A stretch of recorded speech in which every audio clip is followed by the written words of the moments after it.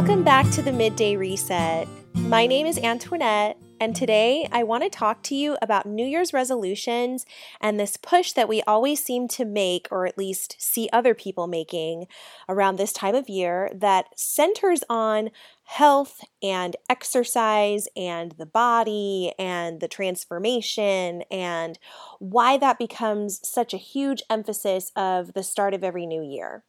And this actually came to me as a request from someone on Instagram. I'm so thankful for all of the suggestions that you guys send to me for topics to cover. So if you have ideas, you can contact me on Instagram at the Midday Reset. You can also contact me at middayreset.com or write to me at info@middayreset.com.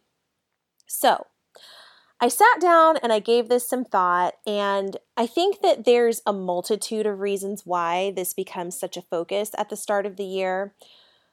First of all, with the holidays ending and people starting to get back into work and the normalcy of what our lives tends to look like sort of comes back in January as the new year starts, I think it's very easy for people to decide that, you know what, I've been eating a lot of foods that I wouldn't normally eat during the November, December season time period.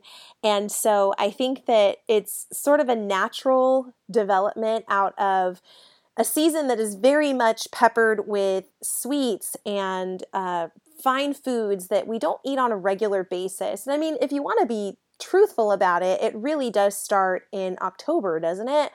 With Halloween, and if you are someone who celebrates Halloween, or if you work in an environment where they celebrate Halloween, you're getting access to candy. If you're going to parties, then chances are there's probably Jell-O shots or some other type of fruity specialty drink that's there to drink, and it's high in calories, high in sugar, high in fat. Then you've got Thanksgiving, and well, for those of us in the United States, we celebrate Thanksgiving, which is a big meal, and it's usually something we don't typically eat on a regular basis: prime rib, steak, turkey, whatever your choice is. And then as we move into December with the December holidays, whether that be Hanukkah or Christmas or Kwanzaa, or maybe you don't really celebrate any of that stuff, but you partake in some of the celebrations that happen around those, such as Christmas parties or other types of holiday parties, then you're engaging and taking in a lot of sweets, a lot of foods that are fatty, that are not the best for your body, but usually we all shrug it off because it's once a year, so no big deal. And so naturally, I think that people, once all of that is over, people decide that, okay, it's time to refocus and maybe detox a little bit. I know that I always feel right around the second week of December, I start feeling like I need to detox, and I still have a couple more weeks to go before I can actually do it for real, where it doesn't get thrown off by something like the Christmas holiday or a New Year's celebration that I participate in or that I throw here at my house, which really just includes me and my husband and my kids. And then we had a friend that came and visited this past New Year's, which was fun. It was nice to have somebody new visiting and spend that time with her. So that's one reason that I can think of. The other reason is that I think that people see a new calendar year, and especially with what we just did, because not only do we have a new calendar year, but we have a new decade now. And I think people see that and they automatically think reset, transformation, let's do something new. And just a couple of comments on that, because I'm all for personal change. I'm all for making positive shifts in your life that are going to benefit you long term. So I'm not downing any of that. The only thing that I want to say is that I think that it's kind of, I don't know why we put the pressure on for January 1st or for the new year, when in actuality, you can start making the changes that you want to at any time.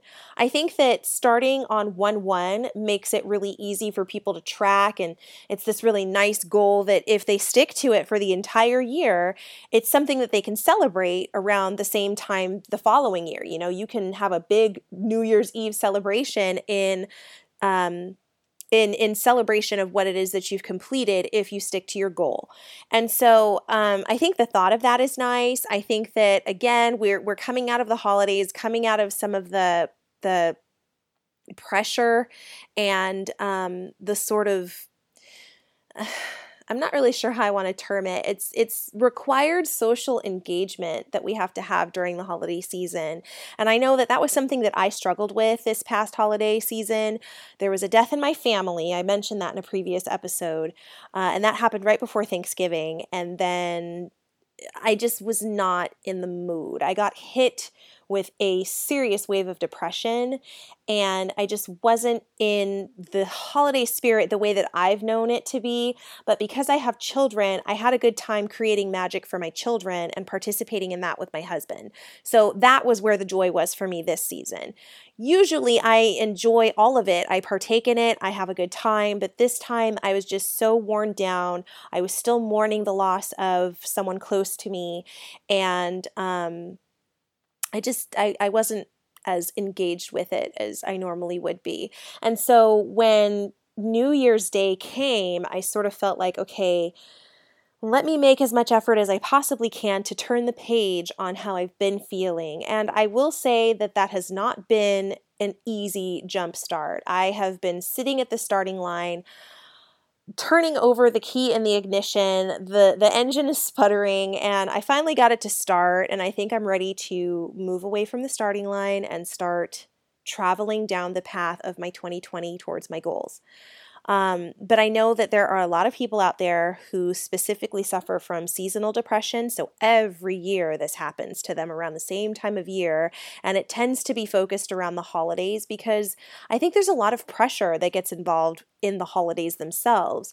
And, you have to be places and you're supposed to be happy and thankful and joyous and all of these wonderful things that and there's nothing wrong with that. But at the same time, that's a lot of pressure on people. So I think that naturally, once we turn over the calendar and we start a new year, I think a lot of people feel motivated by the idea that, okay, I'm going to leave the past behind and move on.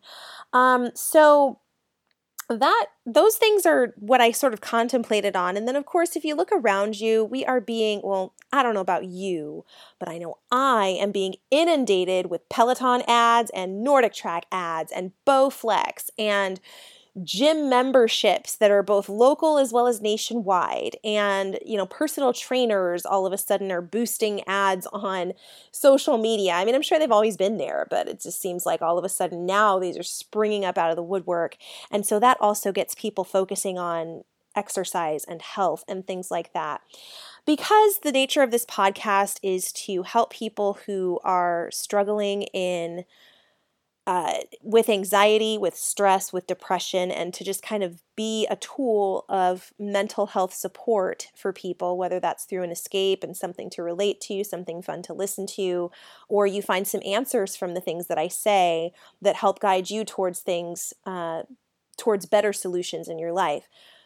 Because that's the focus of this podcast, I just want to mention now that whatever you do with your physical health, kudos to you. If you decide you want to lose weight, if you decide to hunker down and quit drinking, quit smoking, whatever the case may be, your physical health is absolutely important, but do not for a second neglect your mental health. If you're not under the care of a licensed professional and you're somebody who experiences anxiety, depression, stressful moments, panic attacks, I highly recommend that you make 2020 your year that you seek to find that. And there are plenty of resources in your community that are affordable.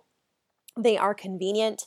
They are useful and more accessible than I think a lot of people want to think that they are. It's not just that you have to call your health insurance company and figure out who they're contracted with that you can go to. There are other community resources available to you, and I highly encourage you to seek those out and find them because your mental health and your physical health, as well as your spiritual well-being, all of those are important to making you a well-rounded, happy individual, and that's all I want to see out of any of you. So, I hope this answers your question. Let me know if you had some additional thoughts.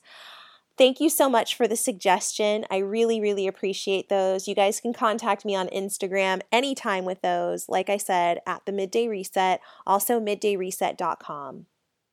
Before I go, I just want to let you know that you should definitely check out the new middayreset.com. It's my shiny new website and I kind of love it. And if you love it, be sure to also give our sponsors Blue Litmus a peek because they can build you a beautiful website too.